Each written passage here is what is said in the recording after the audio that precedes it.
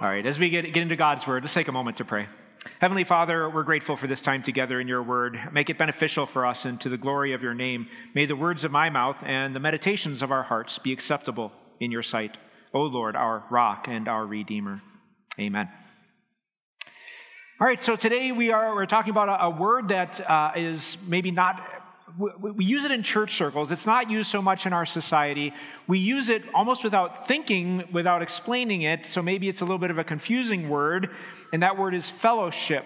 But not only is the definition of the word maybe a little bit fuzzy to some of us, but I wonder if also culturally it's just not something that we do very well. It's not something that is kind of built into our cultural rhythms. I would suggest that our American culture is very individualistic. We're very independent-minded people. We tend to be isolated and stay to ourselves. We drive home from work, we go right into our garage door closed, we go in the house. When we go back to work, we get in our garage, we maybe wave to a neighbor as we drive by. At work, a lot of people work very isolated and alone. We don't have a lot of connections, although some of them are digital, not a lot of personal connections. This is the general trend that was starting before COVID, and then it was accelerated by COVID. We are a very independent, isolated, alone kind of people, and that's not good for us, God says. What we need is fellowship. So what does that word mean, fellowship? Well, let me use it in a sentence, the way we sometimes might use it in our circles. We are called to live in fellowship with God and with each other. You might nod your head and not fully grasp what that means. Fellowship is essential for our spiritual growth and maturity, right? You agree? Like, yeah, just not 100% sure what that means. Or here's my favorite. Maybe some of you come from a church where you actually had a fellowship hall. And so this could actually literally be an announcement after church. Hey, would you all join us for some fellowship after the service today in our fellowship hall during our fellowship hour? You're like, okay, but what is this fellowship thing you're even talking about? So we use it in context. We use it in sentences. We have a vague idea of what it means. What is fellowship? Let me give you this working definition for what we're going to be talking about today.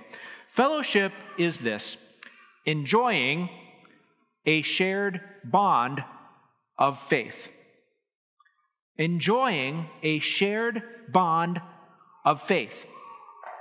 Now, why do I put the word enjoying in brackets? Because that's optional for the definition. A shared bond of faith is fellowship. Enjoying it, the activity, is also fellowship. In other words, fellowship is a status. We have a shared bond of faith, but it is also an activity. It is the act of sharing, of enjoying that shared bond of faith that is also how we sometimes use the word fellowship. So, because it is an activity, because it is a status, we can have fellowship even when we're not together or able to join together. For example, if a Christian got stranded on a deserted island, does he have no fellowship with fellow believers? Well, he's certainly not enjoying it. He's certainly not able to express it. But is there this invisible fellowship that exists with all the other believers, even as he's on the deserted island? And the answer is yes. During COVID times, we were not able to meet together for a while. We were not able to see each other much. Does that mean that we no longer had fellowship? We no longer had a bond of faith? No, we did. We just weren't able to enjoy it. We just weren't able to express it. In fact, there are people right now, believers, who are in heaven. They have gone to be with the Lord. They are seeing God face to face now, and you have fellowship with them. You have a bond of faith with them. Are you enjoying it right now? Are you active in that bond of faith? No, you will be one day.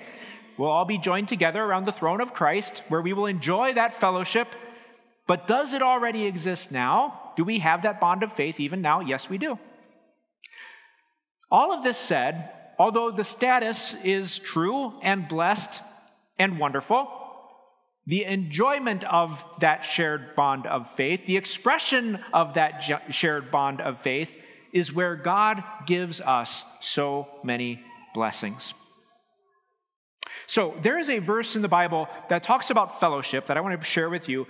And it's a short verse, but it says so much about what fellowship is and what fellowship is all about. It's in 1 John chapter 1, verse 3, where one of Jesus' closest friends, John, writes this about fellowship. We proclaim to you, and the we here I think is John and the other apostles. He says, we proclaim to you what we have seen and heard. So that, what's the reason you proclaim this to us? So that you also may have fellowship with us. You may have fellowship with the apostles. And our fellowship is with the Father and with his Son, Jesus Christ. Okay, so let's unpack that a little bit. What John is talking about here are, I think, three different kinds of fellowships, all packed into one short verse. He's telling us that there are these three fellowships that exist and are intertwined and interconnected. First of all, the first beautiful fellowship is the fellowship of the triune God. And I don't think that's a fellowship we think much about. So the Bible tells us that from eternity, God is triune, Father, Son, and Holy Spirit. From eternity, the Father loved the Son, and the Son loved the Father, and the Father and the Son loved the Spirit. And there's this love, this interdependency, this deferring to one another, this honor of one another, this love for one another, this trust in one another.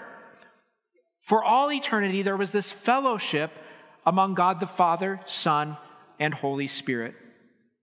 And God, in his love and wisdom, thought, this has to be shared. We want more fellowship. And so God decided he would create human beings to be in relationship with him, that fellowship might expand to us. So the triune God, the second beautiful fellowship, is with believers. So God created human beings to be in relationship with him, to have fellowship with him, but didn't take us long to blow it. Adam and Eve did it. We've continued it. Sin against God, rebellion against God, cutting ourselves off from God. Sin separates you from God, we read in the book of Isaiah. Separated from God, we do not enjoy fellowship with God. So what did God, our loving Heavenly Father, do? Well, God the Father loved us so much that he sent the most he could, the best that he could, and it was his one and only Son, the Lord Jesus Christ, God the Son, to restore what was lost and broken. God the Son loved you so much that he gave the most he possibly could. When he took on human flesh, he humbled himself and became obedient even to death, even death on the cross. He gave the most he could, his very life for you, for your sin and rebellion. That which separates you from God was removed by the Lord Jesus so that you could have fellowship with the Lord God once again. And the Father and the Son loved you so much that they sent you the Holy Spirit of God to dwell in your heart, to create faith in your heart, so that you might be connected with God once again and have fellowship with him for all eternities. For all eternity, the triune God has fellowship with himself and with believers through his redemptive work. You belong to God. And there's this third fellowship then that's also talked about in this very same verse. The triune God with believers with one another. That now we have fellowship with each other. And what a blessed fellowship this is. You've got family, a really big one. Look around. This is your family in Christ. So does the Bible talk about you having faith in God? Yes. But did you know that even more prevalent in the Bible is not his personal relationship with you? That's a phrase we hear in the English churches a lot. You have your personal relationship with Christ. Not untrue, but more often it talks about Christ and the church. Christ and his relationship, his fellowship with the body, the family of believers. With all of us together, we have fellowship with God. And so God brought us into fellowship with him, and now we are family. We have fellowship with one another, which is a glorious blessing from our God. And how is that fellowship, how are these fellowships established and maintained? Well, it was at the beginning of that same verse that we read. We proclaim to you what we have seen and heard. When the proclamation of the word happens, when you hear what they saw and what they heard, which means the Christian faith isn't this abstract belief system. It's not this system of things you have to do in order to earn a right relationship with God. It's a reporting of what was seen and heard. John and the other apostles saw the Son of God. They listened to his teaching. They saw his miracles. They saw him die on a cross and breathe his last, and his spear get jabbed up into his side. He was dead, dead, dead. And then they saw on the third day he was alive, alive, alive. And they saw the scars in his hands, and one of the disciples was invited to put his fist up into the wound in the side that it healed, because Jesus was alive and risen. The proclamation of these facts, the word of God, the truth of God, is what brings us into fellowship with the triune God and into fellowship with one another. Now, this fellowship that we enjoy, this fellowship that we have, it brings so many blessings. And that's what I want to share with you next. What is the fruit of fellowship? What blessings does God give us through fellowship? There's a verse I want to share with you in Hebrews chapter 10, verses 24 and 25. It says this, "And let us consider how we may spur one another on toward love and good deeds, not giving up meeting together, as some are in the habit of doing, but, in contrast, encouraging one another. And all the more as you see the day approaching." The day is Judgment Day. This world has an expiration date. It's not going to go on forever. As we see that day getting closer and closer, what do we need to do? We need to meet together more often. We need to be together more often. We need to exercise fellowship more frequently, so that we can spur one another on toward love and good deeds. The fruit of fellowship, this verse clearly tells us, is personal growth. You will be better. You will be the person God wants you to be, that God designed you to be. You will grow personally as your fellowship with one another and with God increases and grows.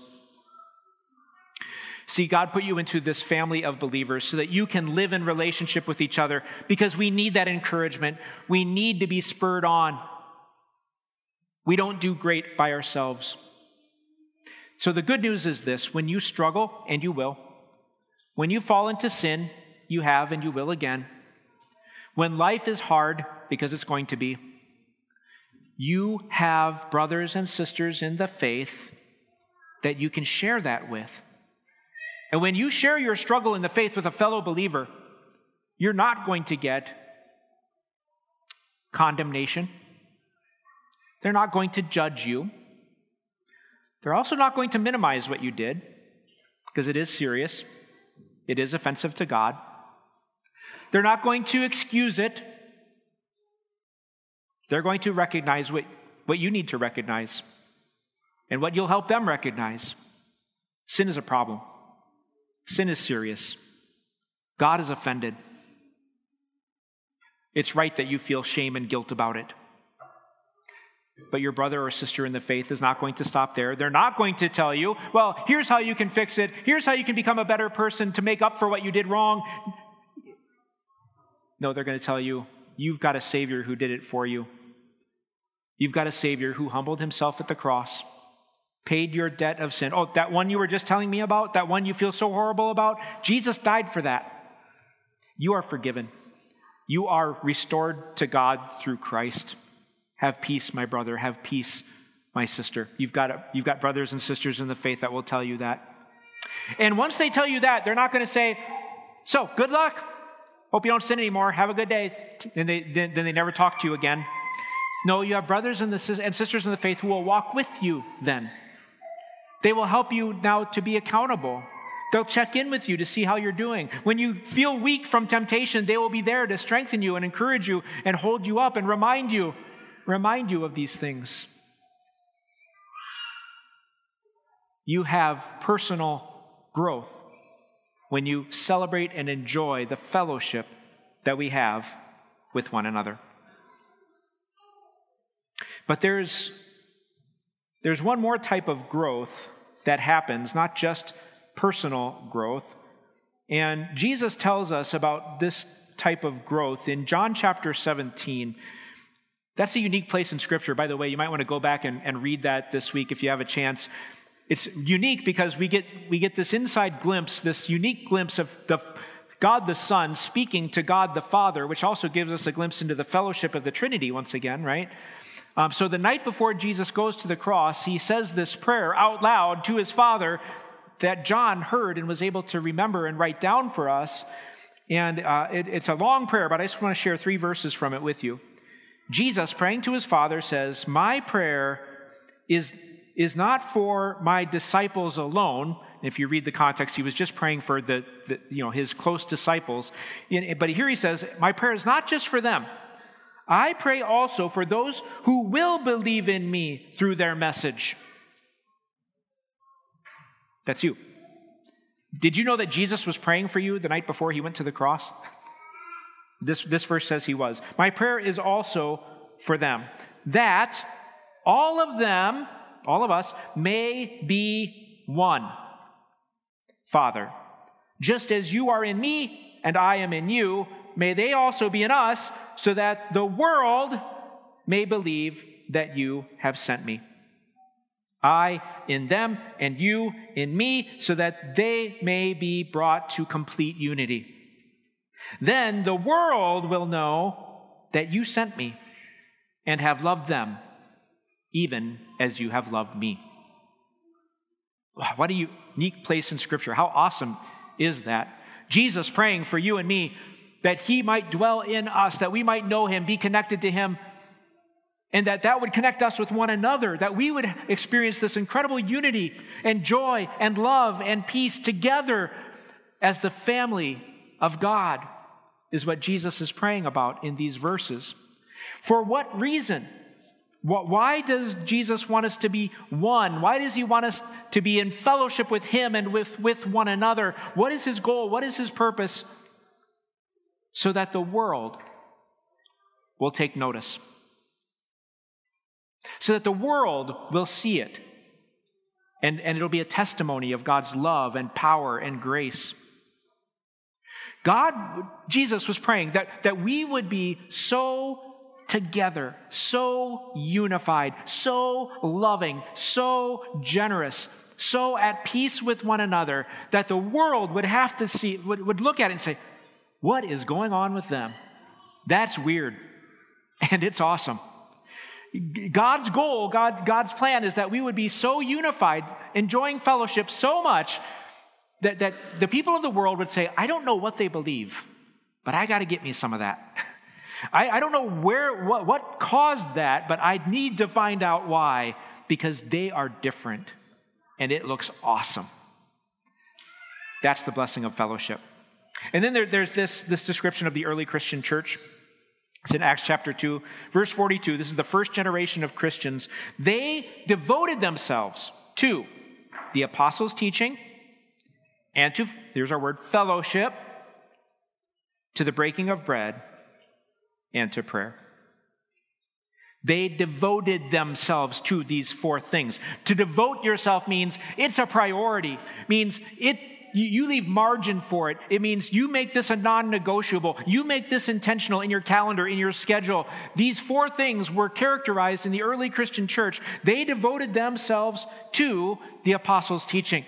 In other words, the teachings of the Lord Jesus that he gave to his apostles, he sent them out. That's what the word apostle means, with his teaching, and they devoted themselves to that. That's important. We got to stay in that word daily. And to fellowship. That this was a priority in the early Christian church. We are going to be together. We are going to encourage one another daily, and they spent time together. And I wonder if the third and fourth things mentioned there are 2 aspects of that fellowship that they enjoyed with one another. They enjoyed breaking bread together, which some see maybe as a reference to communion. I think that's possible, but probably not just. That they also like to eat meals together.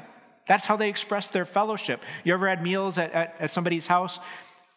You connect on a different level than if you just talk to somebody as you're walking along or something, or you just bump into them in a store. But if you sit down and have a meal, you get to have some deep conversations, don't you? You get to know each other so much better. And the early Christians liked to enjoy meals together. And prayer. Now, does that mean that they sat at home and they prayed by themselves? I don't think so. Given the context here, it sounds like this was corporate prayer. This was prayer together. That's how they enjoyed the fellowship. How did Jesus teach his disciples to pray? They asked him, Lord, show us. We want to know. How do you pray? Jesus said, when you pray, say, my Father in heaven, hallowed... Wait, no, that wasn't it. He didn't say my. He said, when you pray, say our Father who art in heaven. What is that presupposing? That we're praying it together, right? That I'm not praying this all by myself in my room? The fellowship of prayer is an important one that pulls us together. What was the result of this fellowship that they enjoyed together in that early church? Acts 2:47 says this, and the Lord added to their number daily those who were being saved. Daily, more and more people came to faith in the Lord Jesus Christ. So what is the other growth? We already talked about one of them. The fruit of fellowship is personal growth, but in these last couple of verses we just unpacked, we also learned that the other fruit of fellowship is kingdom growth. The kingdom of God grows. More and more people are brought into this fellowship with God and fellowship with one another as we practice fellowship. And I've noticed this interesting thing, that the fellowship of the faith, the bond of faith that we share, brings together some really unlikely people. In the early church, that was true as well. Did you know this? In the book of Acts, it's unpacked in great detail, that Jewish people started to worship in one church together with Gentile people. Can you believe it? And this day was like, yeah, I don't really understand the impact of that. But back then they did. Jewish people thought that Gentile people were not people of God. They were unclean. They would not associate with them. There was this sharp division, and the Gentile people knew that the Jewish people thought this about them, so they didn't want anything to do with Jewish people. And yet in the early Christian church, Jews and Gentiles worshiped together as one body of believers. Absolutely incredible who God would bring together. We're also told in the New Testament that worshiping together were slaves and their masters. Unprecedented in ancient culture. Those were two different categories of people that never associated, other than one had to serve the other. But in the Christian church, they worship together as brothers and sisters in Christ. We also know in the early Christian church that in that culture of that day, not in the church, but in the culture, women were considered second-class citizens and children were considered third-class citizens. They were like slaves. But in the church, men and women and children worshiped the Lord together equally because the fellowship of the faith brought them together. I notice in our church today, just as unlikely people being brought together in unity and worship and faith. At our downtown campus, I have seen an ex-convict, somebody who was released from prison, worship next to the former district attorney that convicted them, that prosecuted them. Where does that happen? How could that possibly happen, that they would worship together in one church? And yet it does. And I have seen people, I have seen a family of considerable net worth worshiping next to somebody that was living in a homeless shelter and praising Jesus together. There are people of different races and colors that might not otherwise in culture hang out together or see each other who are worshiping together in the church. There are single people, young single people worshiping with families and married people. And there are very young people worshiping with the very elderly who might not otherwise associate with each other. And if you can imagine this one really blows my mind. I have actually seen this. Republicans worshiping with Democrats. That is the power of the gospel.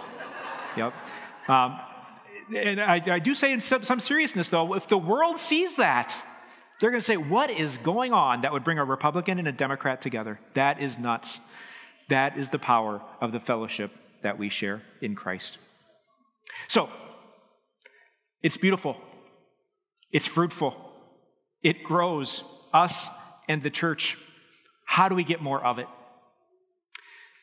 Well, maybe you've heard of our 5 roots. The first 3 certainly directly relate to our fellowship with one another. Gather. I know I'm preaching to the choir, you're here. But gathering regularly, weekly, super important. It brings us together. And yeah, you can do it online, but when we're together, we're joining our voices as a crowd of people to praise our God who is most worthy. We are joining our voices in prayer to the glory of his name. We are together hearing his truth and his grace, and this pulls us together in unity and fellowship.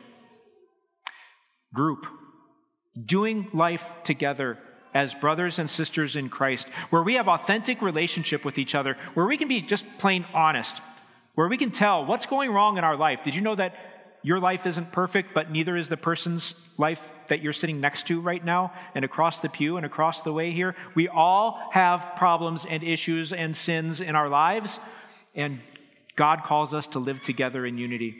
And if we want to destroy that fellowship, just stop talking to each other. Just stop sharing with each other. Just be fake when you see each other and say everything is good and everything is fine. Just stop coming to church, and our fellowship will start to dissolve. And so will the growth along with it. If you want to strengthen our fellowship, get into God's word in your homes even more. The more we are in the word, the more we receive the sacraments, the more the Spirit works in us, and the more the bond of faith draws us together as we grow in our homes in the word of God as well. Do you want to destroy our fellowship? Ignore the word of God in your homes. Just come once a week to church. Call that good, and it's going to make us drift and separate, and the fellowship will dissolve. We need to be in the word at home as well. And maybe some of you thought the whole sermon would be about this next point, but just one brief point. If we want to destroy the fellowship that we have, tolerate false teachings. Compromise on God's word of grace and truth. Water it down, and we're going to start to lose the bond that we share together. But when we treasure his truth, when we treasure the grace that's revealed in Scripture, and we will not compromise on what it says, that pulls us together in unity. And we see that personal and kingdom growth that God promises. So, friends, let's celebrate this fellowship. Celebrate the fact that you are in fellowship with God, which is mind-blowing, isn't it? That God the Father loves you as his own dear child and loved you enough to send his Son, the Son of God, Jesus Christ, to live for you, to die for you, and to rise again. That you are forgiven of sin, you are connected with God. He sent you his Holy Spirit to live in your heart, to strengthen you, to keep you in the faith. He did all this through his word. He did this through the sacraments. And he has put us in fellowship with one another, something to celebrate and strengthen and treasure. As I said at the beginning of this service, I think we don't get this right as an American culture in general. We're so individualistic, so isolated from each other. Other cultures get it a little bit better. When I was a pastor in Omaha, Nebraska, I had the privilege of working with some South Sudanese immigrants. In fact, we ended up having a congregation of about 40 of them worshiping in our church. And getting to know the people of the South Sudanese culture, I got a glimpse of what real fellowship looks like. It's pretty awesome. So when we would get together for Bible study with our South Sudanese immigrants, there was laughter, there was talking, there was sharing. At the beginning of many of the meetings, I would notice a $20 bill getting handed to somebody and money getting handed around. I thought, why would they collect an offering at a meeting like this? But what they were doing is, Martha, her cousin, is going into the hospital, and we're just collecting a little bit of money to help them out right now. And money got shared frequently between them for whatever the need was at the time. Then one time we were traveling to Des Moines, Iowa, where there was another group of South Sudanese immigrants. We were going to have a leadership meeting with them there. And so it must have caused a lot of questions on the highway as I was driving a van full of 7 South Sudanese immigrants to this meeting in Des Moines, Iowa. the whole trip there and the whole trip back, literally without ceasing, there was laughter. They were speaking in their own language, the New Air language, so I didn't know what they were saying, and I really wanted to partake in that fellowship, but I didn't know that language. But the joy, the laughter, the jokes, the fun, every once in a while they'd tell me what they were talking about, nonstop all the way there, while we were there with the other group of Sudanese immigrants, all the way back, nonstop. This is the sharing and the fellowship and the joy that God wants us to have with one another. And as we enjoy that, as we celebrate that more and more and more, we're going to see so much personal growth in our relationship with God and so much growth of the kingdom of God as we grow and as people notice and they want this joy and peace that we have through the Lord Jesus Christ. Fellowship. That's what it's all about. Let's celebrate it. Let's enjoy it. Let's pray. Dear Heavenly Father, you are a master designer. You know exactly how things should work. You didn't create us to be independent, but interdependent. You didn't create us to be isolated, but to be in communion with one another, to be in unity with one another. You have taken care of our biggest problem, the sin and selfishness that separates us from you and from one another. You have forgiven us. You've brought us together into a family of believers that you call the Christian church. And we are so thankful for this fellowship that you have established. And now, Lord, we ask you to help us to be intentional, to be devoted to fellowship, that we share our lives with one another and enjoy the unity that you have given us. Make us so unified, so loving, so weird that the world around us even takes notice, and that more and more people can be added to this fellowship, added to a relationship with you. We pray this not for our sake, but for your glory's sake. In the name of Jesus, amen.